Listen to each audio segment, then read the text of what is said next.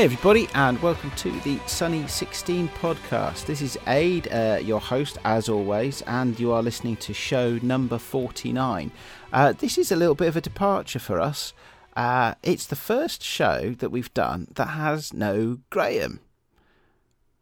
Let's just let that sink in for a minute. There's no Graham. So I'm a little bit excited, because we've got somebody that is going to make the show zing to join me today. And I'm also a little bit worried because I've never done it without my buddy before. Who's going to hold my hand? I am hoping that it is my co-host for today. She's been a guest on the show before. You may know her as Little Vintage Photography. It is, of course, Rachel Brewster. Hey, Rachel, how you doing? Hi there, Aid. I'm good. Not too bad, thanks. And this is obviously quite new for me too. So it's lovely to be here, though, and stepping in for Graham just for the occasion. So, hi. Well, it's great to have you back on the show. What have you been up to recently? So there's been quite a lot going on. Obviously, we had Worldwide Pinhole Photography Day, so I did my Pinhole to Pinterest workshop for that, and that was a lot of fun. I really enjoyed that. I had some excellent photographers come along to that, people who were already working in digital photography, but who decided that actually they wanted to get back to basics, really get back to a bit of analog, and it was great because they'd actually come and done a workshop with me previously and had enjoyed it so much, which is really nice, that they came back and did a second one. I'd adjusted it slightly. I'd looked at obviously what we covered before, and I thought, well, this time we were going to be covering obviously more pinhole, but adding in a little bit of playtime with the TLR that they'd not really done before, and using the Ondu, using Winston, my Rolly cord and what have you. So that was great. Also used the old Ilford Obscura. Got that in the dark bag just about because it's quite a beefy camera. That's the 5x4 one, isn't it? Yes, it is. Yeah. So we were doing some paper negatives, and I got them out shooting obviously on a bit of medium format, a bit of 120, and a bit of 35. So I wanted to mix it up really. Then we hand processed obviously all of those.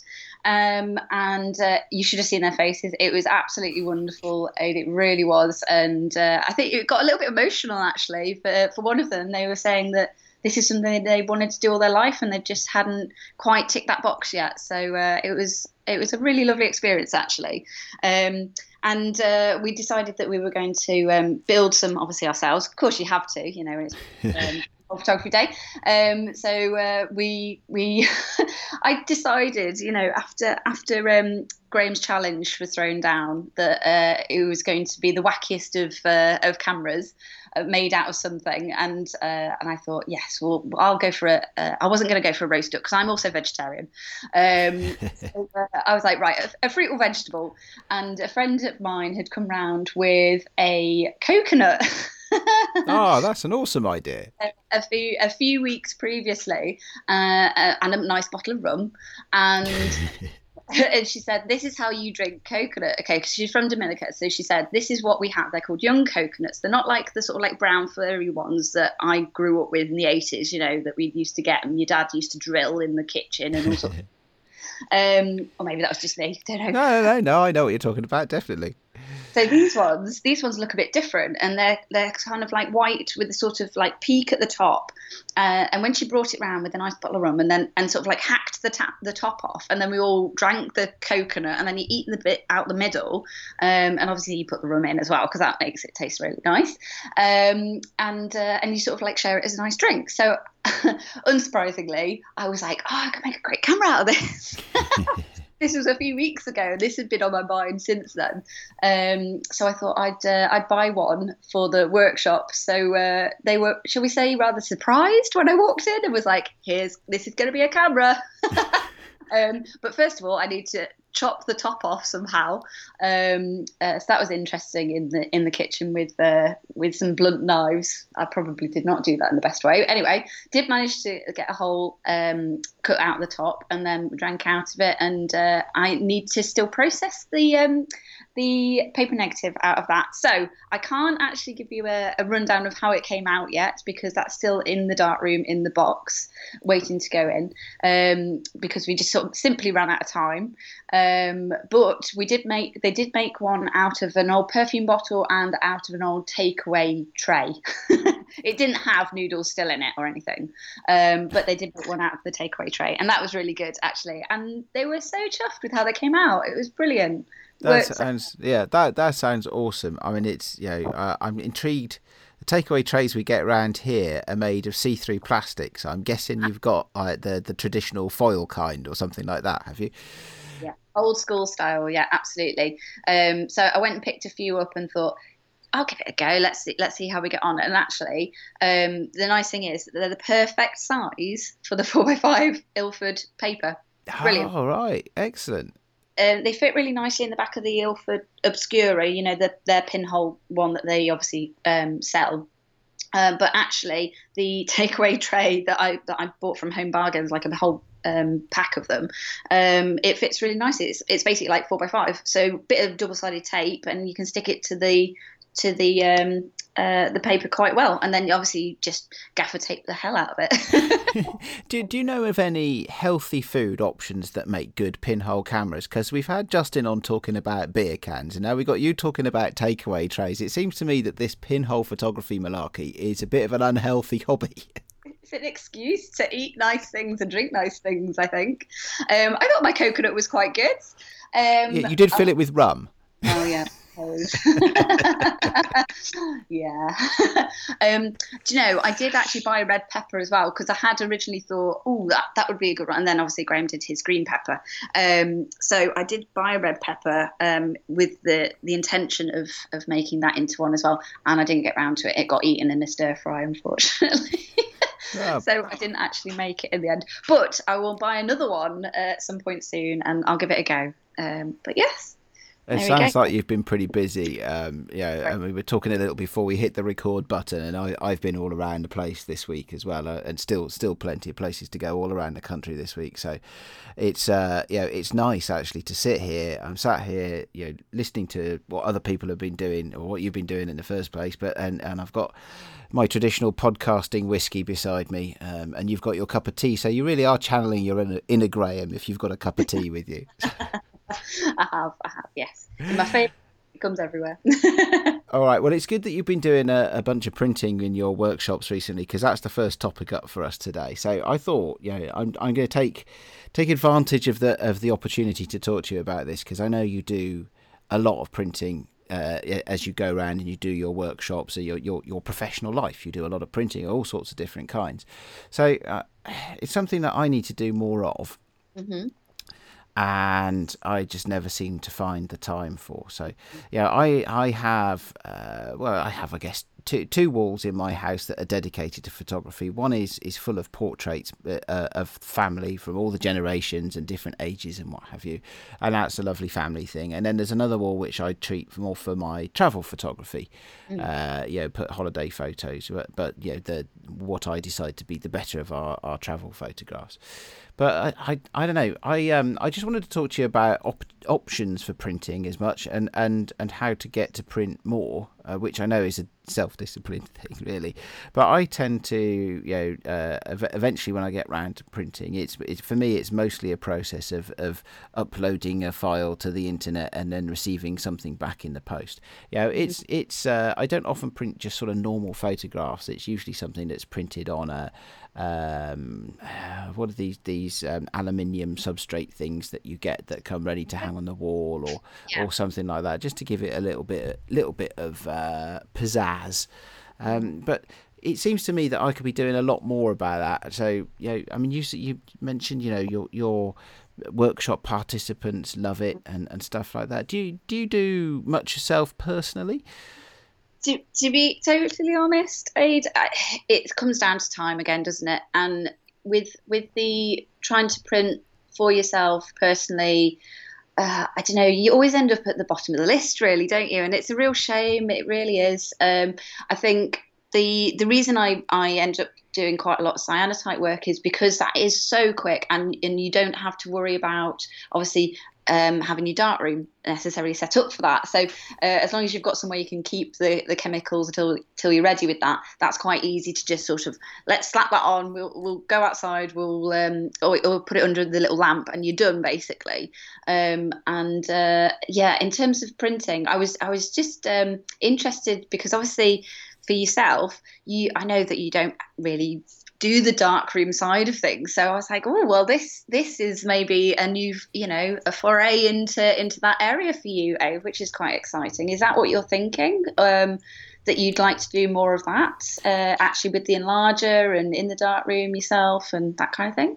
I think I would. I've said for a little while. I mean, don't forget, here I am talking about, lazy ambition here, right? If that even makes any sense as a choice of words. I would love to do this stuff, but I mean, beyond the time, it's just getting around to sorting it out. But yeah, I mean, I think I've often said, and I may have said it on the podcast before, that I am more interested in the darkroom printing side of the printing side of darkroom rather than the developing side of darkroom. Right. So rather than getting tangled up with the spools and trying to get the negatives on, that's not really your bag. It's more it's more it doesn't feel particularly creative to me. I mean, I know there are, you can be creative in the chemicals you use and the type of development process you use, whether you're going to do a sort of longer standing development or whether you're doing quick stuff. So I get that there are creative choices you can make, but the process itself doesn't feel particularly crafty to me. It feels more technical. Yeah. Is that right? Yes, I mean, yes, I see what you're saying with that, and it's a process. It's very much a process. You're getting from A to B to basically make these negatives usable and in what have you, in whatever way. And as you say, when you get into actually putting it into the enlarger or doing contact prints or whatever you want to do, that's where you can be more creative. The more craft side of things can come through, definitely. We didn't get a chance to chat before, but I went along to Hardman's house this week on Friday. Hardman and Burrell and Hardman were a pair of photographers through the sort of 20s, 30s, 40s, 50s, and it's actually a National Trust property now in Liverpool. Okay. And basically his whole photographic studio, him and his wife Margaret, it's just been left literally as is. So it's absolutely wonderful, in terms of analog, and obviously anybody who's interested in analog photography should definitely make the trip to go and see it at some point in their life. It's been on my list for so long and hadn't had a chance to go. So I'm really chuffed that I actually got round to going. It's just wonderful seeing the old studio with all these crazy lights set up. I mean, we're talking, he obviously sort of was of the similar ethos to myself, which is you can't leave something. If it looks like it needs saving and rescuing, you end up with all this hoarding these things, don't you? Because you go, I can't leave those, I don't know, enormous theatre lights just in the skip. They're going to have to be rescued. So we'd obviously taken these crazy theatre lights with this huge sort of fuse box of like 14 different dimmers on it, and it's absolutely condemned now. There's no way anybody can touch it, but it's amazing to see it, actually there, in the spaces that he would have used and that they would have used, just they've literally, they've got in the kitchen, they didn't really care so much about the living side of things. It was just photography to photography, that was their life and everything they loved. But yeah, it's lovely to go and see the printing side of things and where you'd have the colorists and what have you as well, and how they would make all that work. So it's absolutely fascinating. Yeah, that does sound fascinating. Yeah, I'd love to have a space like that. I don't have a space like that in my house where I can just collect old junk that I like and turn it into a creative space, which is a shame really. But I know if I did have a space like that, then my young children would probably drink the chemicals or something like that. It's just like I just end up getting into trouble. So I've just had an idea, right? As you've been talking and thinking about about this. You mentioned contact prints, right? So I've just done for Pinhole Photography Day, I borrowed Graham's Ondu, which shoots a 6x12 negative. Oh, right. Okay. Oh, I like that ratio. You like that ratio as well, don't you? I love a 2-to-1 ratio. I absolutely love. It's phenomenal. I even crop my 35mm photographs to that, to be honest. Me too. Yeah, I do definitely. I did some for. Sorry to interrupt. Sorry. No, go for it. No, it's all right. I was just thinking about. I did a series of prints for Middleport Pottery, which was it's an old pottery that had sort of become derelict and what have you. And the Prince Regeneration Trust and a few other parties put in some money and actually kind of like brought it back to life. And it originally opened its doors in 1888, I think, and it continued working all the way through. But their workforce had obviously dwindled down and ended up in this tiny little 2 rooms maybe of this enormous factory. So the pottery had asked me to come along and actually shoot some of the rooms as they were opening them up, and it was absolutely amazing. There's just like dust flying out, and everything's completely covered with all the old dust and what have you. But the prints that I did, they were from 35mm. I actually shot them just on my Pentax S1A. With a nice little 50mm lens on that, and I cropped those as a 2-to-1 ratio, all 6 of them. So I had 3 landscape alignment and then 3 portrait, and they were just of things like the old pottery shelves, the beautiful old piece of wood, the old chairs that had been abandoned, and that kind of thing. And they're just so atmospheric, and I think that ratio worked really well for those images. So sorry to interrupt, but yeah, it just made me think about that as well. No, I mean that sounds awesome. Yeah, so the idea that I've had, and this may or may not work, but you'd know more about it than I would. So if I'm going to get back in the post soon from the lab, a couple of rolls of 120, each with 6x12 negatives on them. So what's that? That's going to be 12 photographs, isn't it, that I've shot with this Ondu camera, and they're all going to be 6x12. How would I? Is contact printing a good place to start with printing? It's quite a nice, quick, easy way to see what you've got. And yeah, I mean, I'm very much a give it a go and see what works. Sorry, I'm not one for a definitive answer, because for me, photography and especially darkroom stuff, and like you say, that's what you're interested in, is the experimenting, isn't it? It's the craft. It's the have a go with this and see what works. So yeah, I think that could definitely be a place to start. Yeah, absolutely. Right, and so given that I've never done this before, and maybe some of our listeners are curious about it, I'm guessing I need to start with some way, some paper of some sort that's photographically light-sensitive paper, photographic paper, and I need some way of projecting light through the negative onto the paper. Is that right? Yes, that's right. Yes, as like a white light, basically. I did this in a barn in the Lake District. Okay, so you could do it anywhere. It was literally 2 pieces of. It was that I took my 5x4 paper negative, and a piece of fresh paper, photographic paper. Literally had somebody else stand by the light, and I held it up to the ceiling and was like, okay, switch the light on, switch the light off, and then put it in the developer, and basically I got a print. So Oh, really? Yeah. So if I could do that, I'm sure you'd be all right with that aid. Yeah. Give it a whirl. A bit of white light. Get yourself some. Maybe start with some of the Ilford pre-cut paper. You can get that online easily enough. And I know that there's plenty of places sort of around London way that you might be able to get to. When you say pre-cut, do you mean to a specific size that's not like a 4x5 or something? Yeah, I mean, just so that you're not wasting a load of paper, basically. Right. If you're doing it contact print from that size, because obviously that's the size that it will come out. Yeah. Yeah. Yes. So you don't want to end up wasting a lot of paper, So I was just thinking, if you can get something that is just a bit bigger than what you need, makes sense, rather than spending a lot of money on 10x8 and what have you. You know what I mean? Yes, absolutely. large pieces. Some white light, give it a blast and have a go and see what comes out. I'm very excited to see what you come out with. And then do I get some fixer to stop it from to fix the paper? Yes, that's right. Yes. Right. Okay. So develop, stop, fix. Yeah, absolutely. That's okay. All right. So I might even be able to do that. What is it that when Graham says it sounds thoroughly unappealing? Do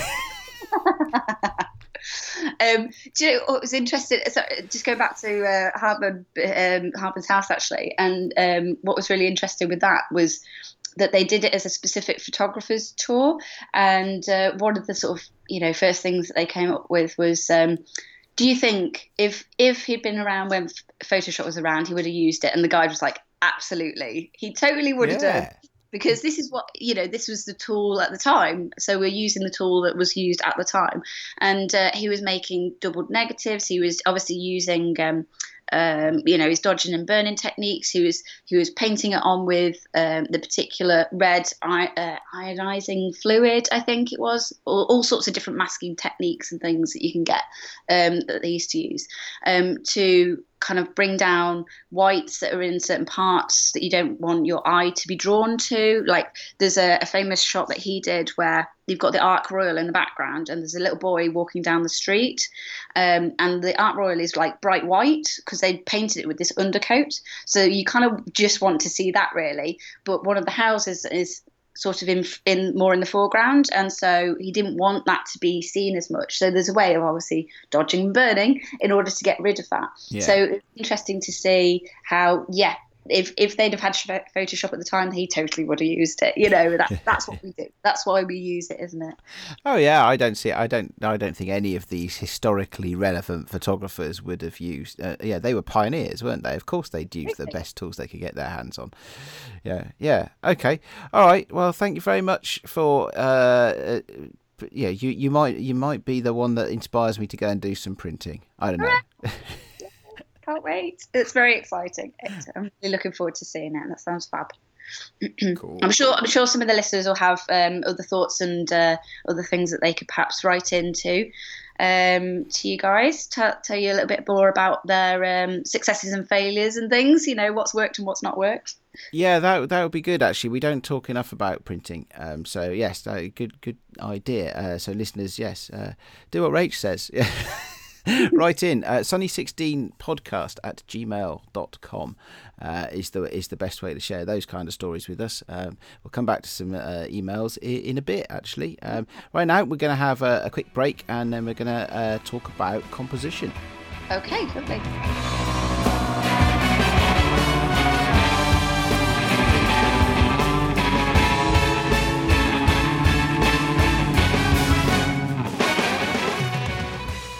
All right, so our second topic today goes, takes us back from printing, which I guess in some ways is the end of the photographic process, right the way back to the very beginning. Well, maybe not the very beginning. We're not going to talk about pre-production and concepts and mood boards and things like that, but we are going to talk a little bit about composition.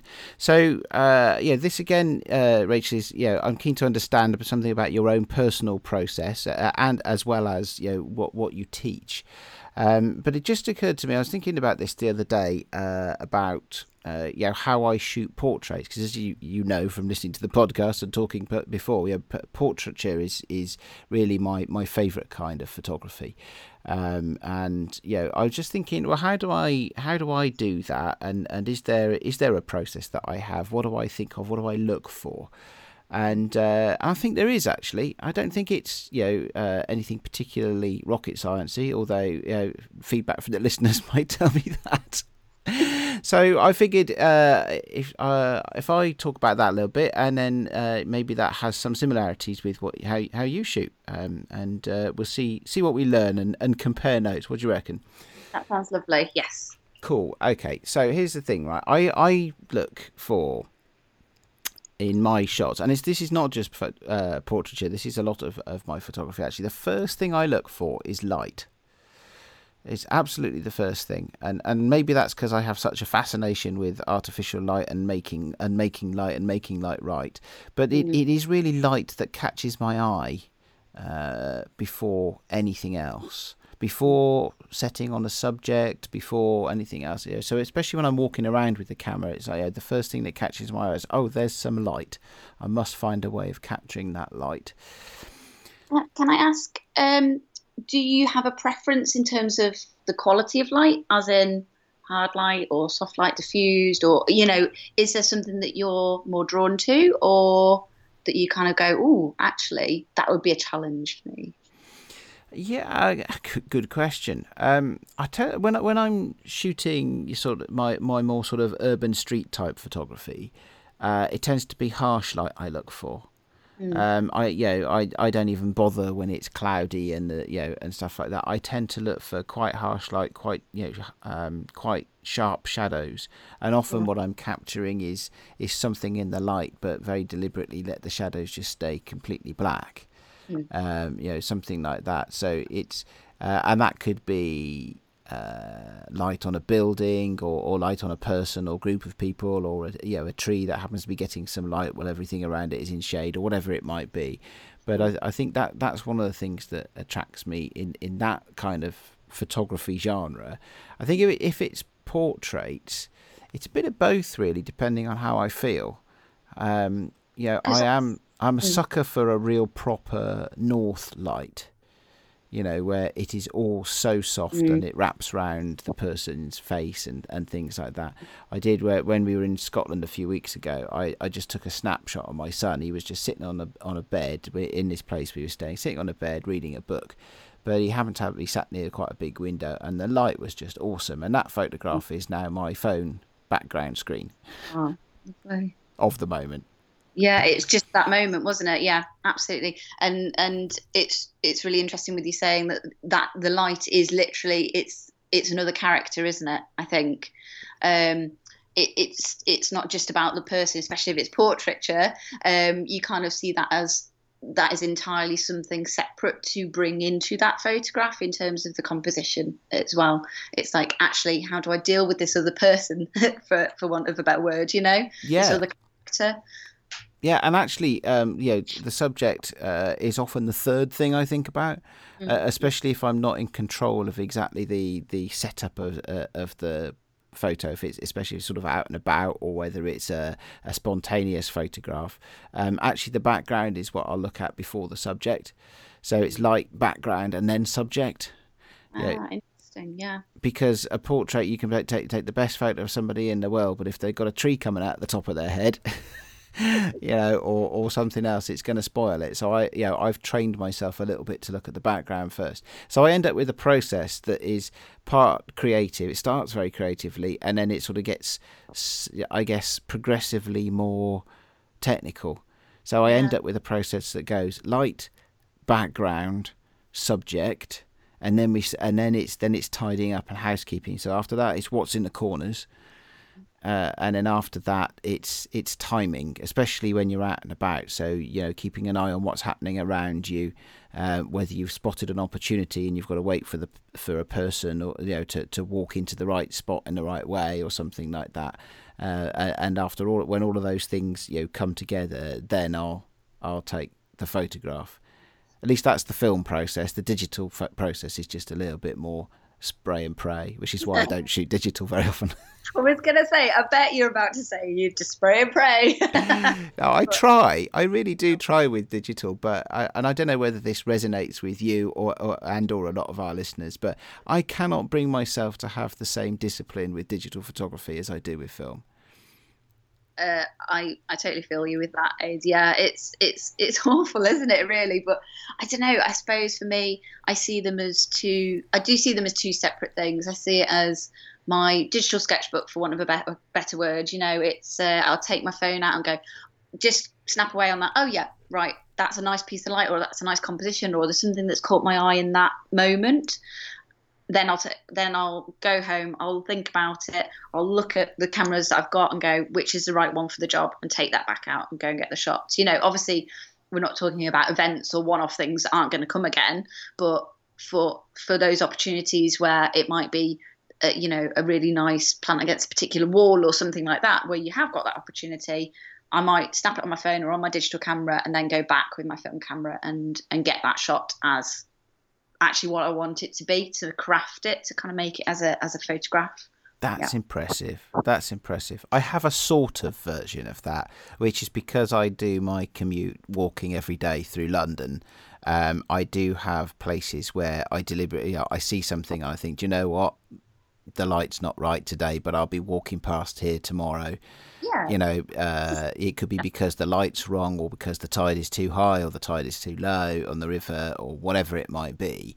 I'll come back and do it properly. I think we're always sort of banking these little bits of information away, and I think that is kind of what makes you a better photographer, isn't it? It might not be even the right season for it, and I suppose shooting film as well, going slightly off the point here, I suppose, but shooting film as well, in general, it slows you down. So I think it gives you a slightly different mindset to say, okay, the light's not right today. Like you say, on your commute, I might come back in 2 weeks and it'll be, the shadows will be longer, or that's the look I'm after, especially if you're after the harsh light, going for winter, that kind of thing. It might mean a case of waiting a few months to get that perfect shot. Yeah, it does. Yeah, you're right. Sometimes it does. Yeah. So what sort of thing catches your eye? If it's light that catches my eye, what is it that catches your eye often then? I mean, I guess it's so split second, isn't it? That light thing. You go, yeah, this is going to be a beautiful image, or this is a place where I could bring somebody to get that portrait that I'm after. That window. I know that window in my mind, or I know that doorway. Yeah. I suppose in that sense, it's settings, it's backgrounds and things as well.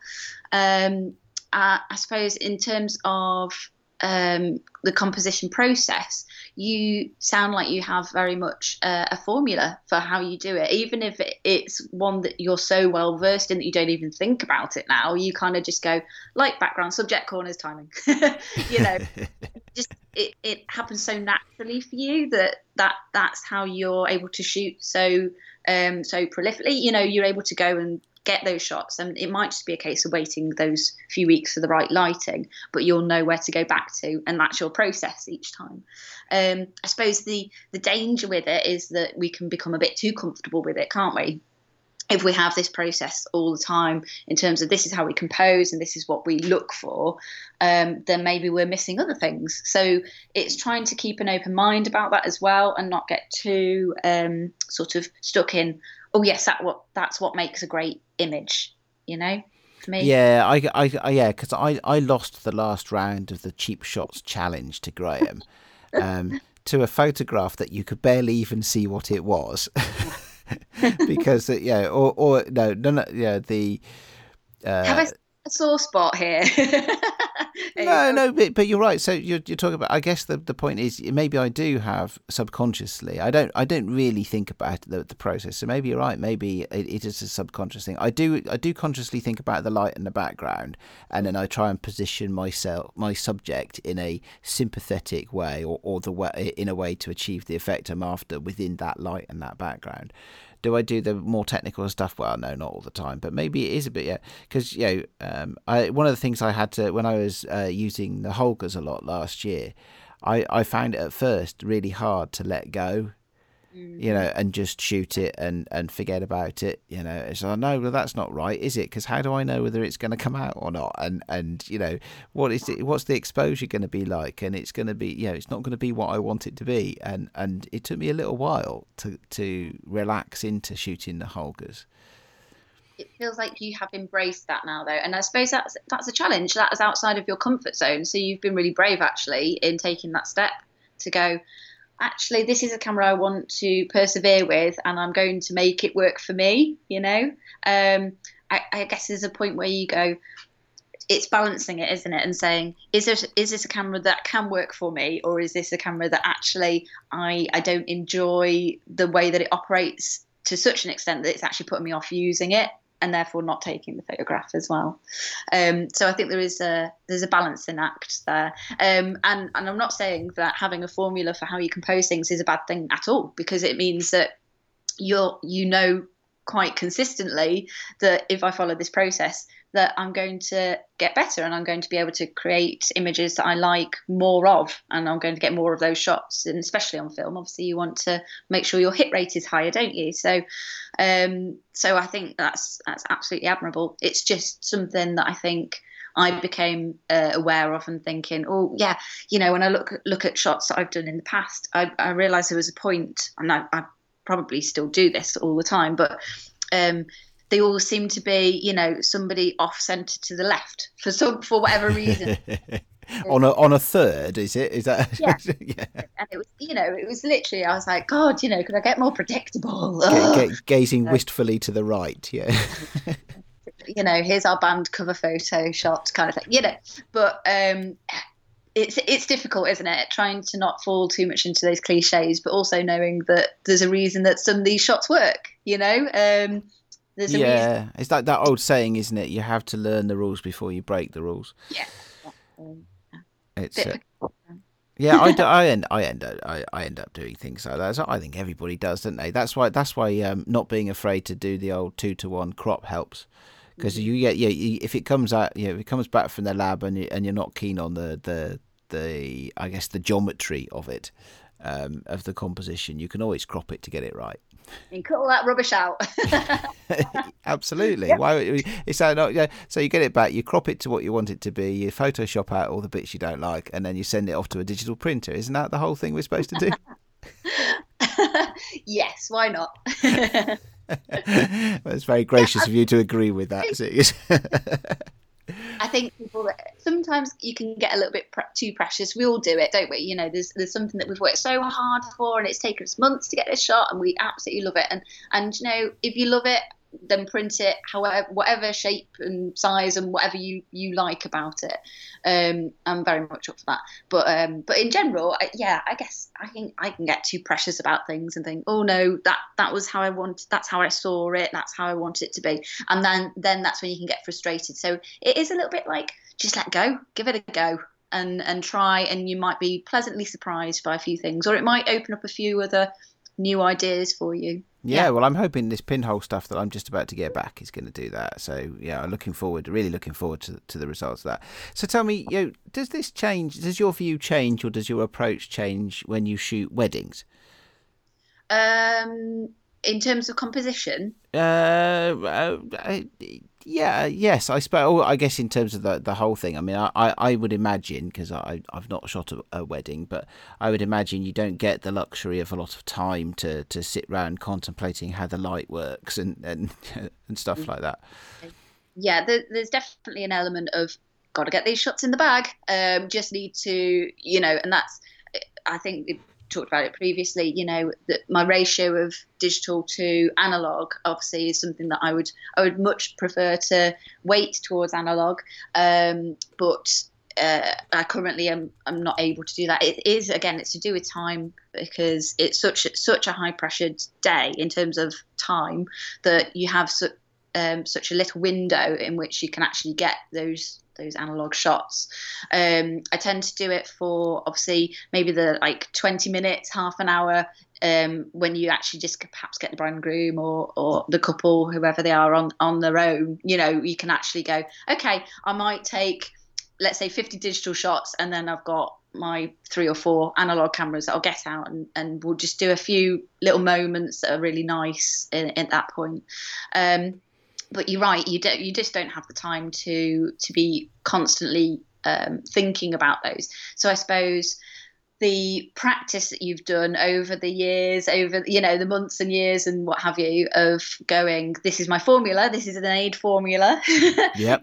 Like conversation, background, subject, and you can just bang those shots out because it's that split second. You don't even really need to think about it. It's more of a feeling, I suppose, for me. It's an actual feeling. It's like, yeah, that's going to work. Even if, especially if you're on digital, you can take 3 or 4 of a very similar point in time, that you might go, oh, do you know what, that's not going to work. But actually, if I just shift round onto my right foot instead of my left leg, which has now gone to sleep, perhaps this ridiculous position for so long as well. Sometimes just doing that can really help as well. But yes, I think that in terms of composition and just your questions about that before, I found that something as simple in a workshop as saying to somebody, you know, you don't have to shoot at 5'6" or whatever, you know, off the ground. It literally is a case of, okay, in digital, you can shoot however much you like, obviously. But if you just crouch down, or if you stand on a chair, or if you know, you take a step, 2 steps to the left or 2 steps to the right, and then just look at how that changes it rather than pressing the shutter, that's the kind of thing that I start to try and make people realise that they can still frame it with their eyes. They can still frame it with a viewfinder. They don't have to just shoot it and then pray and hope, you know, for afterwards. You don't have to press that shutter until you're ready, you know. And I think that's quite an interesting and sometimes can be a little bit of a difficult step to take, to go, oh yeah, actually, rather than taking that photo now, yeah, maybe I do just sit on the bench for 5 minutes and wait for a few people to walk past, and we'll see how many people come into shot. And then there's somebody with a bike. Okay, I'm going to get the shot of the person with the bike, and I'll sit here and I'll wait for 30 seconds till they walk into my frame. There we go. You know, so yeah, that's nice. I think that's good that you challenge people in that way. I've learned that at least the up and down bit of it, because through having young children. Because young children, if you take a photograph at 5'6", either they're not in it, or you're taking a photograph of the top of their head. There's definitely something to be said for shooting from a child's eye view. Just to try it. It's just something different as well. It gets you out of your comfort zone. It's like, because I play the violin as well, and it's a bit like, I remember my teacher saying to me, okay, you need to be able to play this violin walking down a flight of stairs, lying down on a bed, lying on the floor, and still be able to play the violin. Basically, it was about, again, getting yourself out of the comfort zone and saying, right, I'm going to do something really bizarre, like lying on my back on the floor, but still play a violin, just to see how it feels and whether that's something that you feel comfortable with, or is it really weird? And, you know, luckily there weren't other people watching. Do you not do that on stage then with the band? I don't do that on stage anymore. Yeah, there's been some interesting things on stage, but no, not that. But yeah, it was good practice to go, okay, well, I did it. Maybe it was something that I didn't enjoy. I won't do it again, but at least I gave it a go, you know, and it meant that I was more confident in the fact that I could play in any situation, you know. And I think that was the whole point of the exercise. Okay, do you know what? That's a really nice.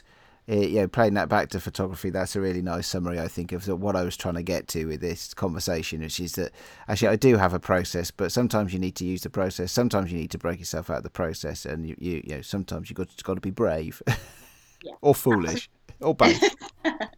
Or both. Yeah, I think that's what we are around here as photographers, definitely.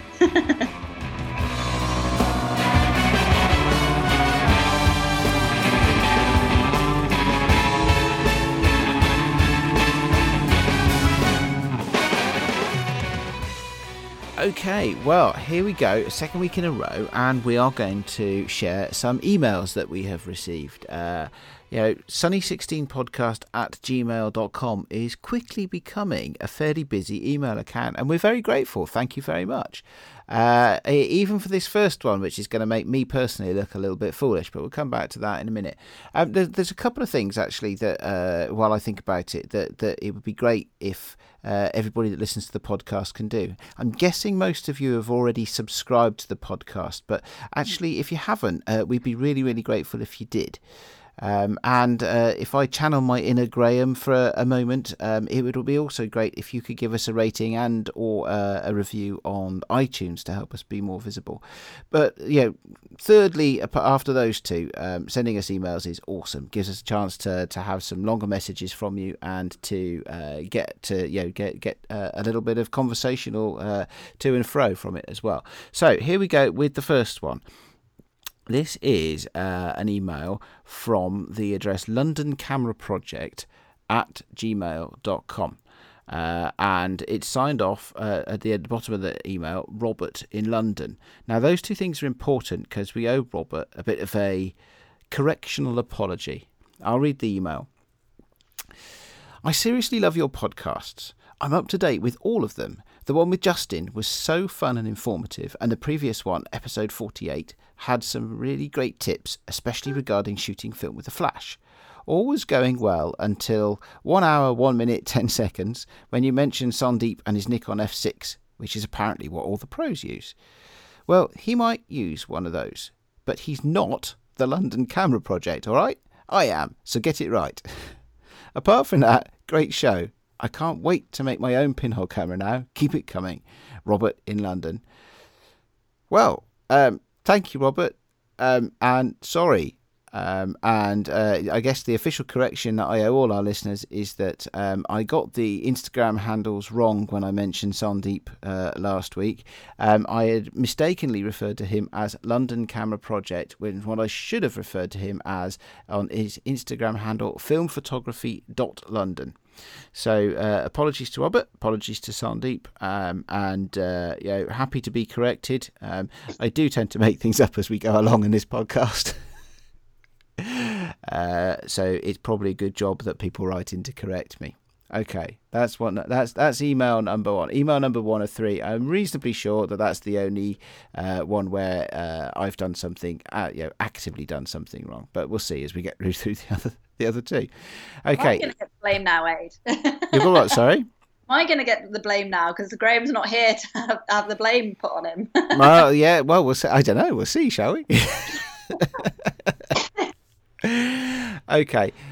This is an email from Zach Ribbing, who we've mentioned on the podcast before. Hi, Zach. Thanks for your email. Well, I say thanks. Let's read it first, shall we?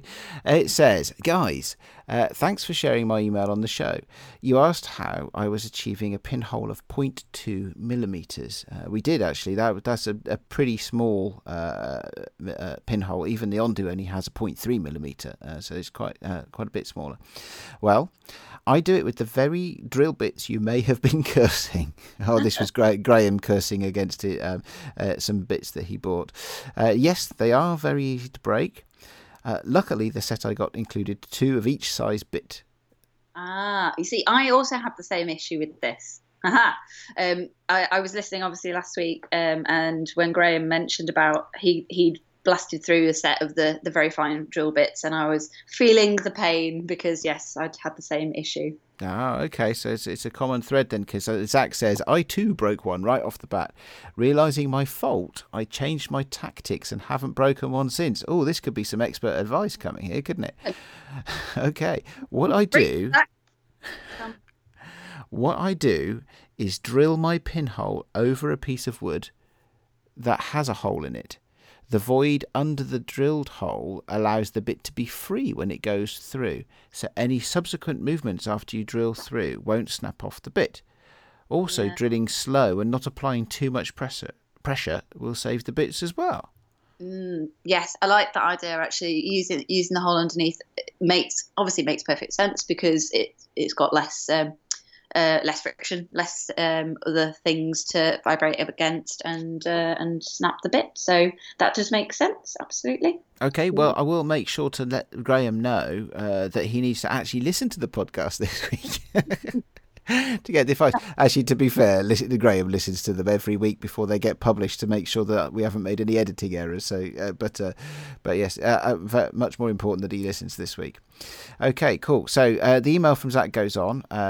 Something for me now. Aid, the advice about lighting and flash was great. Oh, well, thank you very much. I too don't do much with lighting, but you may be planting a seed of change. Oh, yeah, definitely do it, Zach. You, regardless of how you do it, just start with a torch and work your way from there based upon what you like. Take care, guys. Looking forward to hearing some normal camera talk. Yeah, we do need to do that. Not that I haven't enjoyed the fun topics lately. It's been great. Did I ever ask you guys what Bronica cameras you're using? I love my Bronica GS1. It makes photography fun. Until next time, Zach. Okay, well, Zach, thanks for the email. I can answer that Bronica question, certainly.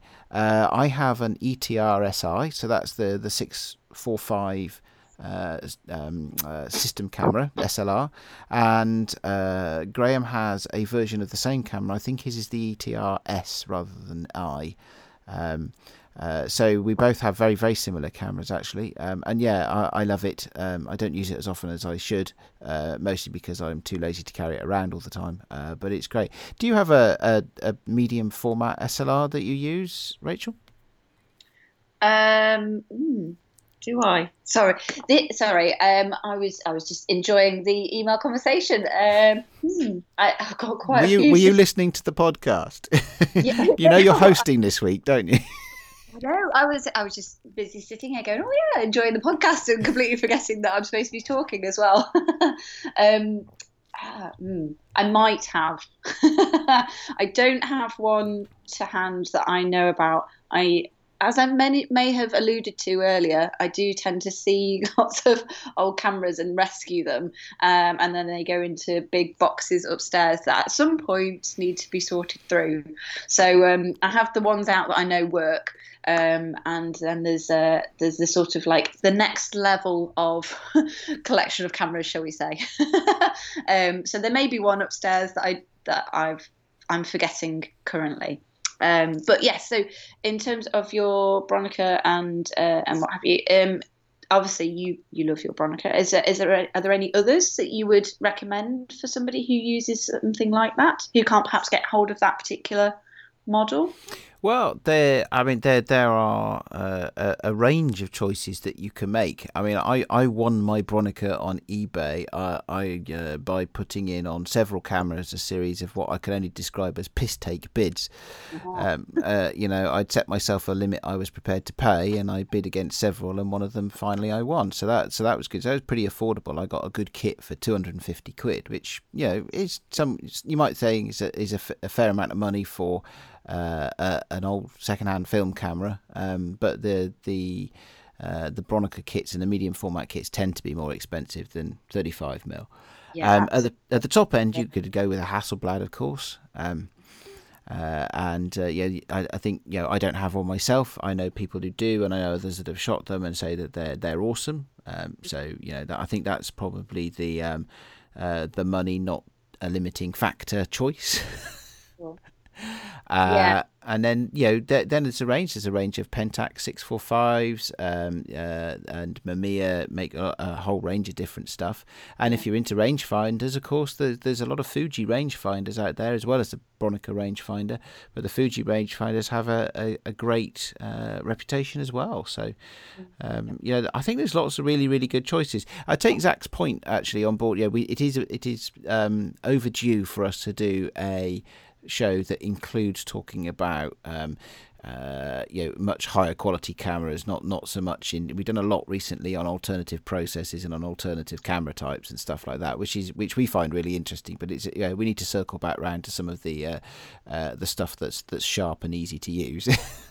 Yeah, absolutely. I've just been using my little Voigtlander Vito 2 this week. Actually, just put a couple of little test rolls through that. Obviously, it's a completely different camera from the ones you're discussing with your Bronica, etc. But I love it. It's such a good little camera. I'm really chuffed with that, and I found that for £5 in a charity shop in Llangollen actually. Hadn't used one like that before, and it's a perfect little size for me, and it's just one that I know that I'm going to have with me the whole time. One of those that's just going to be in the bag, and it's even got the original little filter as well in its own little pocket attached to the strap. Oh, right, cool. Which is lovely, the little yellow filter, which will hopefully bring out the clouds, let's say in the blue sky and that kind of thing. So if I add that onto the front, that if I'm shooting black and white, obviously, that should make the clouds pop and give me a little bit of separation between the two. Oh, just very quickly while I think about it, going back to printing and in the darkroom, if you get to the point where you are using an enlarger to actually put negatives in, you can get filters for that. So in terms of your love of harsh contrast and light and what have you, you can add filters in the darkroom to literally make it more or less contrasty, shall we say. Okay. So that's definitely a way to win aid over, I think. Yeah. Okay. All right. Thank you. Yeah. So, plenty to think about that. Yeah. We'll come back to that. I mean, Actually, one of the reasons I do like the Bronica, that I've chosen the Bronica that I have, is it comes with an automatic exposure meter, so I can shoot in aperture priority. So in terms of talking about normal cameras, well, I don't know if a Bronica counts as normal because it's medium format, but it's pretty much as close to a 35mm SLR as you can get in medium format, in terms of the functionality that it has as well. So okay, brilliant. Thanks for your email, Zach. And yes, as you say yourself, until next time. Right, on to email number 3. This is from Tim Massey, who Instagram handle is at CTWphoto. He says, "Hey Graham." Well, okay, partially right there. I hope all is well. I just listened to episode 48 and I had a couple of thoughts about some things.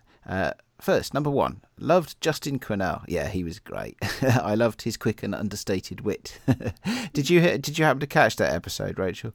Oh, I did. Yes, I absolutely loved it. Justin's great. I have his book upstairs. I use it all the time. It wasn't one I hadn't actually realised it was that Justin, because I just sort of gone, oh yeah, and then realised that was him. So it was perfect timing as well, getting him on the show for that. Lots of what he said rang very true, obviously for myself as well, and I thoroughly enjoyed that. He's got a great sense of humour too. Yes, he does, doesn't he? Yeah, we enjoyed having him on the show. Right, I'm going to skip over Tim's second point and go to his third point, and I'll come back to the second one. So his point number 3, something to try when requesting a hand check at an airport. Keep 1 or 2 sacrificial rolls of Delta 3200 and claim that you intend to use the other film above 800. All right, okay. So this harks back to the conversation about travelling with film and just how sensitive is film and what are the issues. I think yes, thanks Tim. That's a good tip. I guess if you go through with Delta 3200, they're going to have to take that a little bit more seriously than Ektar 100. So. Yeah, absolutely. To be honest, I've never travelled with that fast film, so to be honest, I've never come across an issue. I think Graham said the same last week, but obviously I know that people have, but I've never actually had an issue myself with it going through an X-ray machine. I don't know if you have, Aid. I've never suffered from any of the symptoms of X-rays. People say that you get banding on the film and things like that. I've never seen it happen. I travelled with 200 speed film, with 400 speed film. I've got a sacrificial roll of Tri-X at the moment in my fridge, which has been through at least 2 airport scanners. I'm probably going to put it through another 2 before I scan it, before I use it and shoot it. Because if you can get away with 4 trips with a 400 speed of film, actually that will probably give you enough insight into the cumulative effects of X-ray to make some decisions about how you personally want to travel, I guess. To be honest, I was less worried about my film getting hand checked than the fact that my father-in-law had some of my old cyanide apparently had got dripped on his back when he was going through the airport, and he got stopped. Oh no. Unsurprisingly, we realised that he was like, well, there's no other reason, and we realised that some of the chemicals from my cyanotypes he'd obviously carried in his bag at some point, and a little bit of it had dripped. Oh right. So don't do that, guys. No. Yes, don't carry cyanide through airports. Right? Good life rule there. Absolutely, good life rule. Okay, so we'll get back to Tim's second point. Number 2, could you get Aid to discuss how to use a flash meter? Discussing the intricacies of using flash sync cables, wireless remotes, etc. Okay, yeah, well, absolutely, we can discuss that. Rach, do you want to go first with this one? No.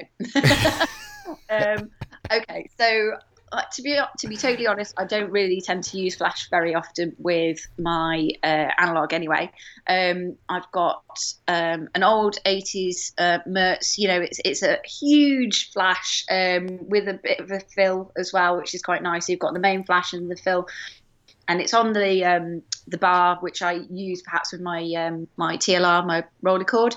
So that's a nice way of just capturing a nice evenly lit portrait in a situation where you really just need to bring some light to that. So I took that along to Winston Churchill's bunker because I was there thinking, how on earth am I going to shoot in a bunker? There are literally no lights, and it was one of the most difficult situations ever.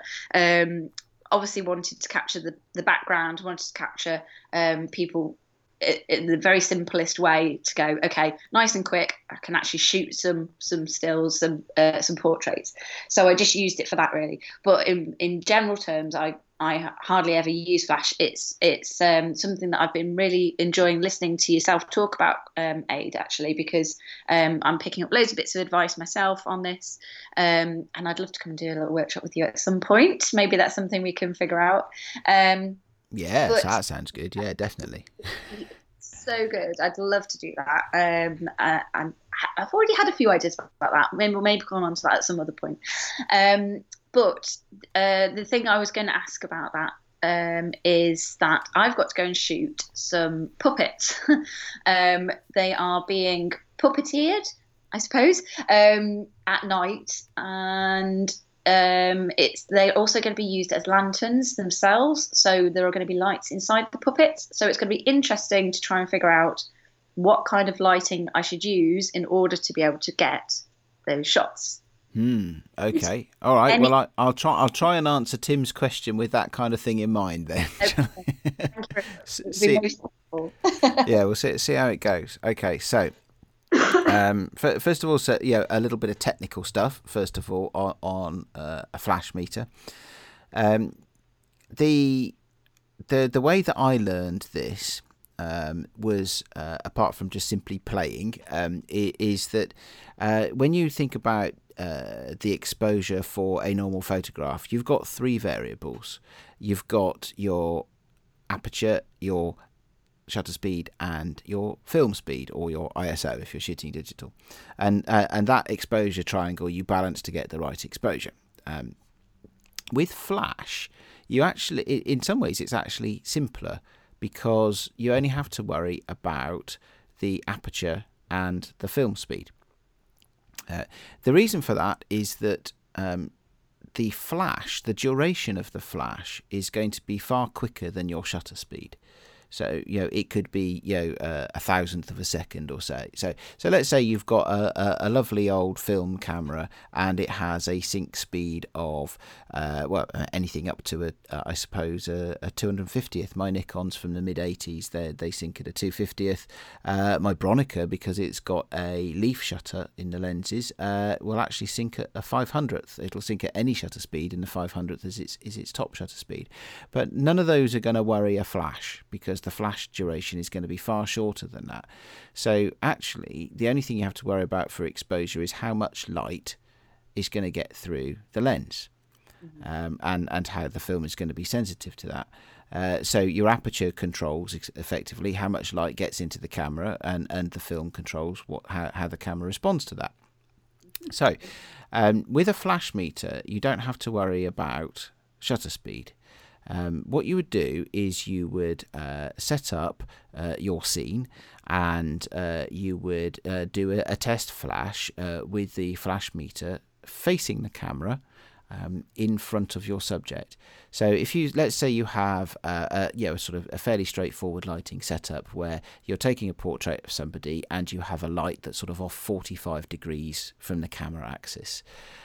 You would then, typically you would meter in front of the subject's face, so that you are the right distance from the light, and you would meter with the meter facing towards the lens of the camera, so that then the meter gets the opportunity to calculate it based on the light hitting it at an angle rather than straight on. Sure. Yeah.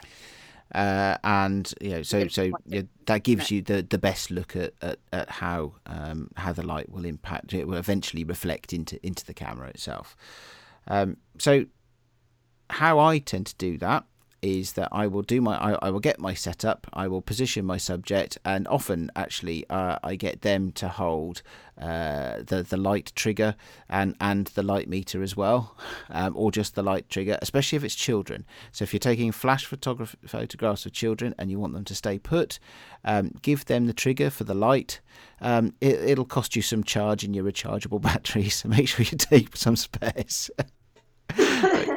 but because they will want to go nuts with it, but that's part of the process with taking photographs of children, as I'm sure you well know.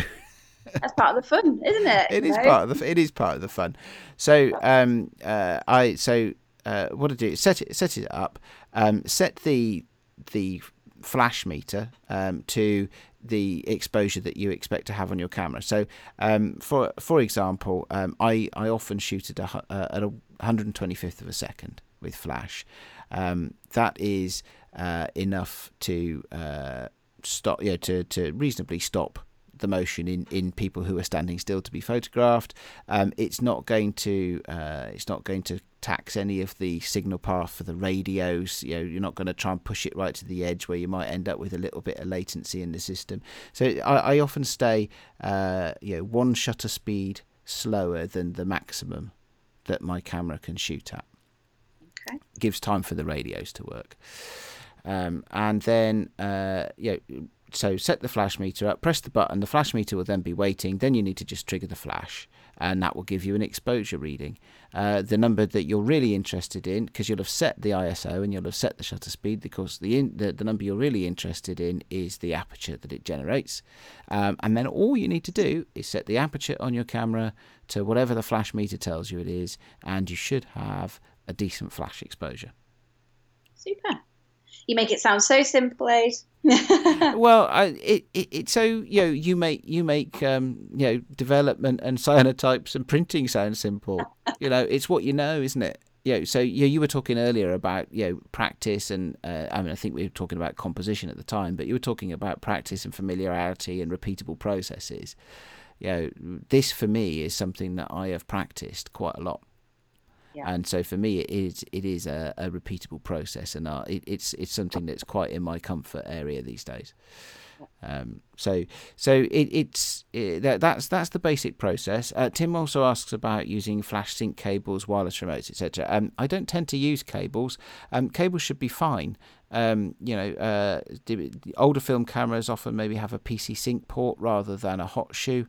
That does exactly the same job as the hot shoe.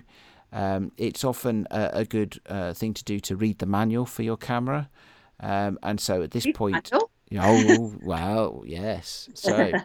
So this is where actually we haven't done this for a while, but we haven't done a shout out to Mike Butkus in the States, who runs a website that has he owns a website that basically is a library of scanned camera manuals for really old cameras. It is a public service, genuinely a public service. So his name is Mike Butkus, and his website is www.butkus.org, and Butkus is Butkus. Right, this is an awesome resource for film photographers. I don't think I've ever been on to this website looking for a camera manual and it not be there. Wow. I'm just looking at this now, right? The brands are listed from Agfa to Zorky, and include along the way. So Voigtlander. What was that Voigtlander you had? You were talking about a Vito 2. Vito 2, yeah. Vito 2. Is it a Vito 2 or a Vito 2A? I think it's a 2. Okay, Vito 2.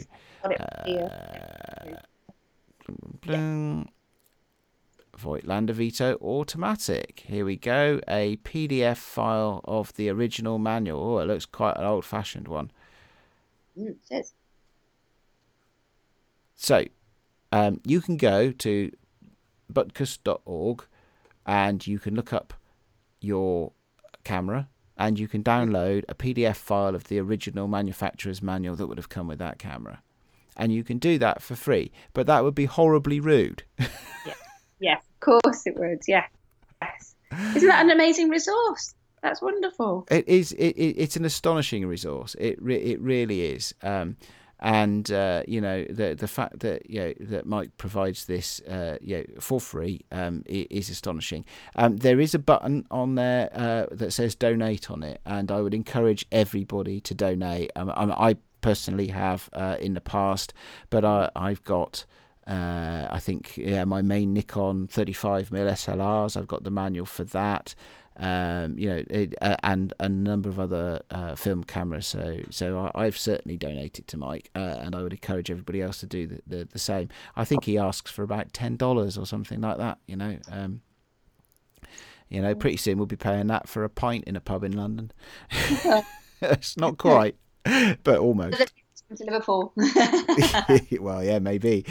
Okay, so the reason I mention that is that that'll give you some insight into just exactly how to operate your camera for flash, and what its sync speed is if it's not written on it. Some cameras have a visual cue on the shutter speed dial. Like maybe an X beside it, or the shutter speed is in a different color, and that denotes the maximum shutter speed at which the flash can sync. If you go beyond that shutter speed, you'll find that your flash only lights part of your frame, depending on what kind of shutter you have. It just means that the shutter isn't open all the way long enough for the flash to cover the whole of the negative. I could talk at length about that. I shan't, because it'll get a bit technical and a bit dull really quickly.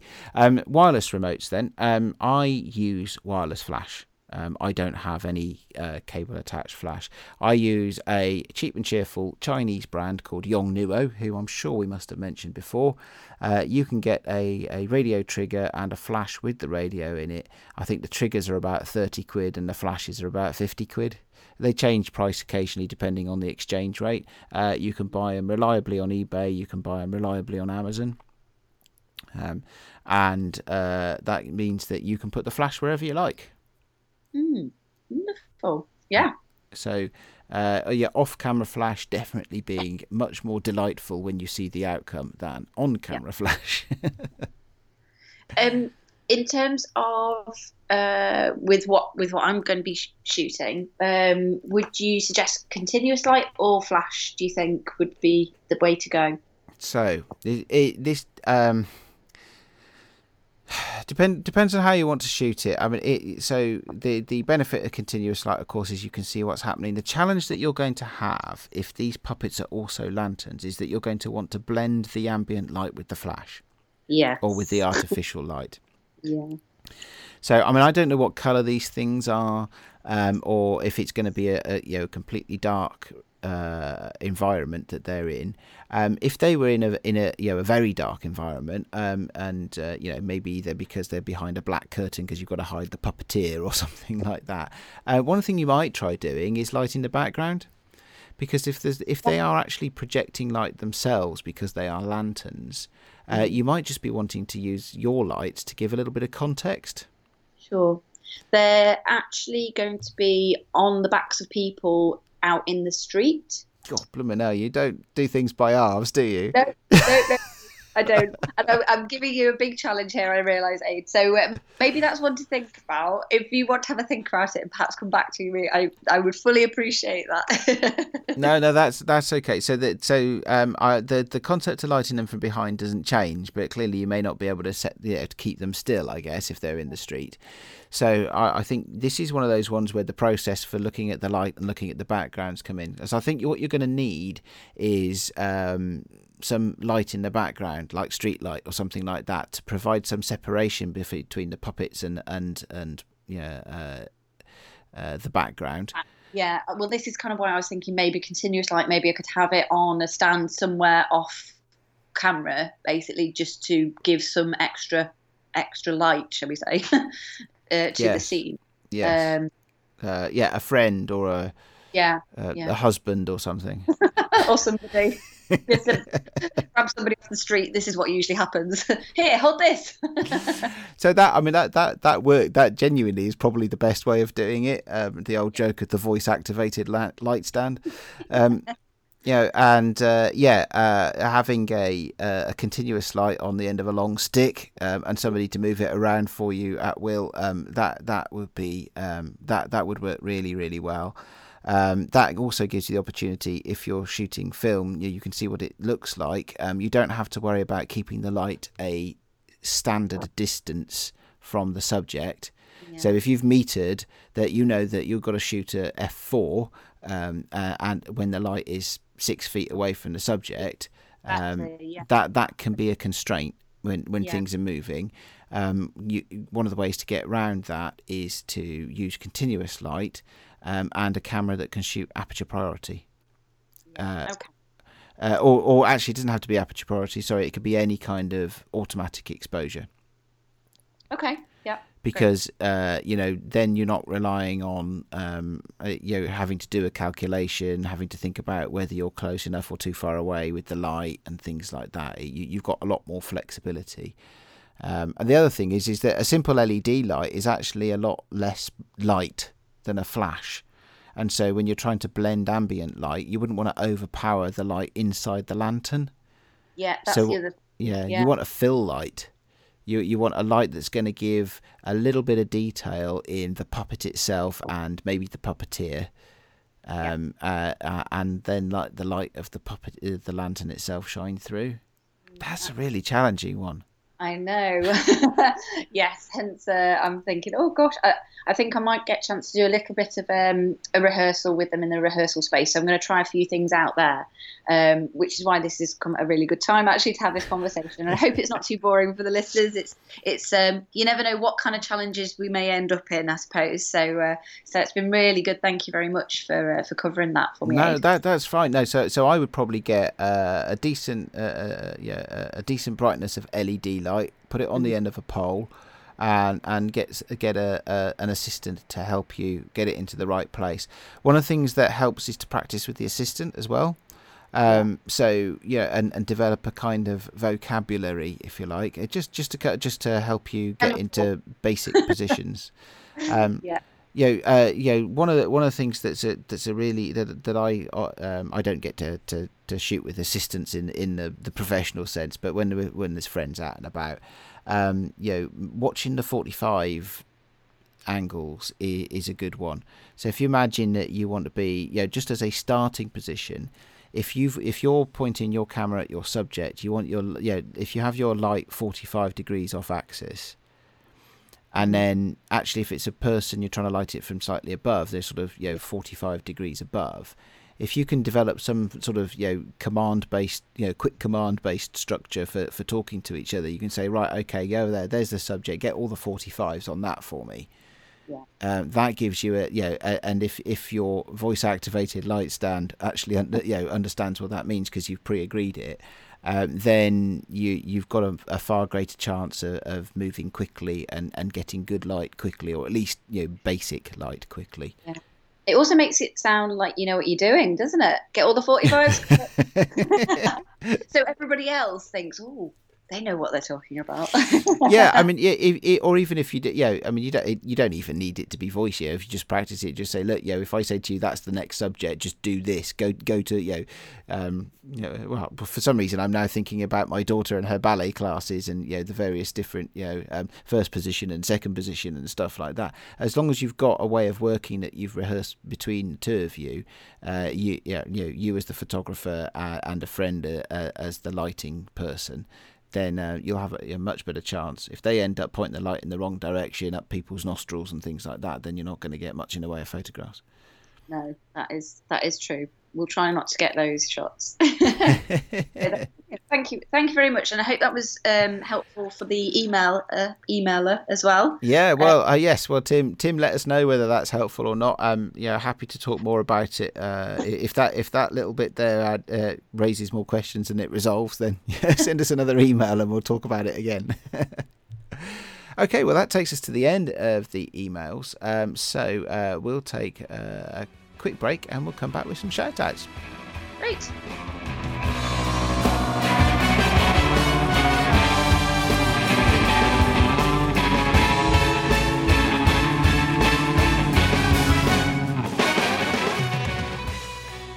Right, well, time for, as we do every week, some shout-outs. Although, actually, this week we're just going to focus on one. I think it's one that's worth talking through a little bit, because there's a whole rich body of work here. But this is somebody that Rachel would like to draw all of our attentions to. So, yeah, tell us, Rachel. Yeah, so this is a lady whose work I came across. I'm not entirely sure where. I think it was on Instagram, and her name is Leah Elm. So her Instagram handle is at Leah Lea Elm ELM photography. She's also on Twitter as well, and she's, as Aid said, she's got a whole host of sort of blog posts and what have you. And there was one that I saw that she posted on Twitter earlier today, which caught my eye as well. And it was about failure in film, and from reading through some of her previous blog posts, quite a lot of it makes me feel, we've got quite a few of the same views on it, I suppose, as well. And there's just some lovely thoughts on it, and that obviously that failure doesn't actually necessarily mean failure. Sometimes, she says, sometimes we don't get the outcome we wanted, but we get something else that we can keep and take with us, even if it's not what we hope for.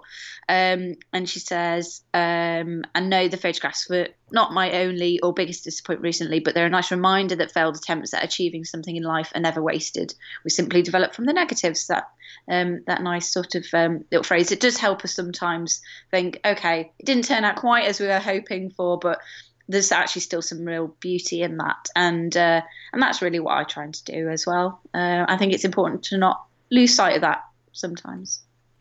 Yeah, I agree. Somebody who regularly has photographic failures. Yeah.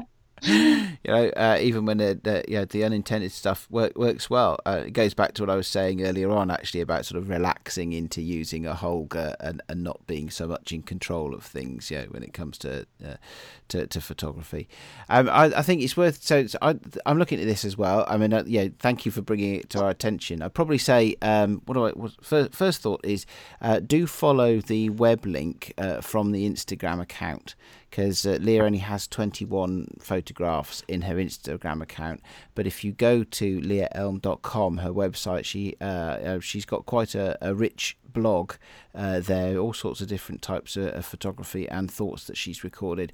I even found one. I just clicked on the category for London because I spend a lot of my time in London, and she's got a blog post there from a church that I've spoken about and posted photos about, a church called St Dunstan in the East, which is just behind the old Billingsgate Fish Market in the city of London.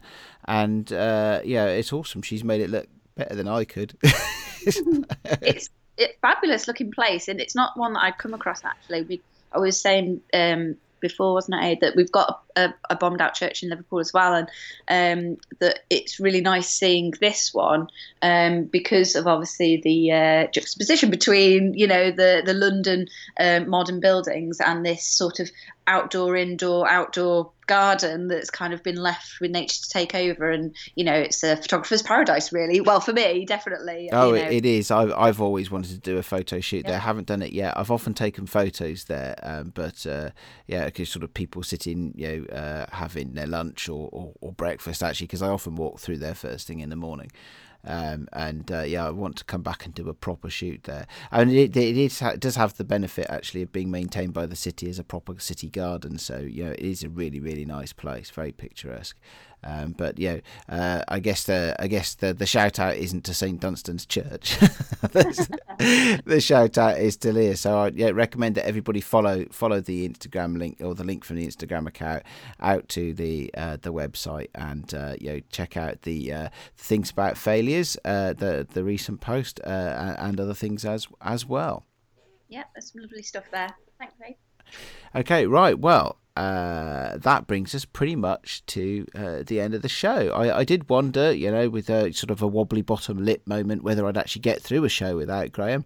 I'm happy to report it's been an absolute breeze. It's been really nice to chat with you, Aid, and yes, obviously we hope everything's okay with Graham, and it's not been too much of a trial having me here covering for him today. No, it's not been a trial. It's been an absolute joy. Graham should be back next week. We know of no reason at the moment why he should not be available for next week. Listeners, make of that what you will. And as ever, of course, you can get in touch with the Sunny 16 podcast in all sorts of delightful ways across the internet. But Rachel, where would you like people at the moment to go and see some of your work? Oh, thanks very much. That would be great. My website is littlevintagephotography.co.uk, and I'm also on Instagram as the same, and on Twitter as RE Brewster. Great. So that I'm loving your little vintage photography website. Actually, I keep going back to it and just seeing little extra bits and bobs. There's a lot of detail in some of the photos on it and things. It's a work in progress, as these sorts of things always are, and it just takes time to get the work up there. Unfortunately, I'm quite bad at getting the bits of work up there, but when they're up there, I then feel like, oh yeah, that's actually quite good. It looks quite nice. So thank you. Feedback is always most welcome, and that would be great. Thank you. Okay, great. Well, and listeners, if you would like to get in touch with Graham or I, we are at Sunny 16 Podcast. You can get us there on Instagram, Twitter, and at our Flickr group. You can, of course, email us at sunny16podcast@gmail.com, and we're grateful for the recent increase in emails. The more the merrier, actually. We'd like to say thank you every week to Chris at pixelatedphotographer.com for hosting the podcast, and to Bill for the show notes. Given that Graham's not here, I need to ask him the weekly embarrassing question about when he's going to post some more show notes that Bill has created. And of course, we like to say thank you for music every week, and as you'll no doubt have noticed by now, actually the music we're using this week is slightly different, and it's music made by Rachel and her band. So Rachel, who should we be thanking, and where can people find more out about the music? Oh, thank you very much, Aid. Yes, my band is called Roja, which is ROJA, and our most recent album is Promises I Should Have Kept. So if you just Google that on Amazon or iTunes, then we should come up, hopefully. That would be great. Excellent, and thank you very much for allowing us to use the music for this episode of the podcast. You're most welcome. The band will be very pleased. Okay, great. Well, thanks for listening, folks. We will be back with you next week, and with more Sunny 16 podcast. Goodbye. Bye.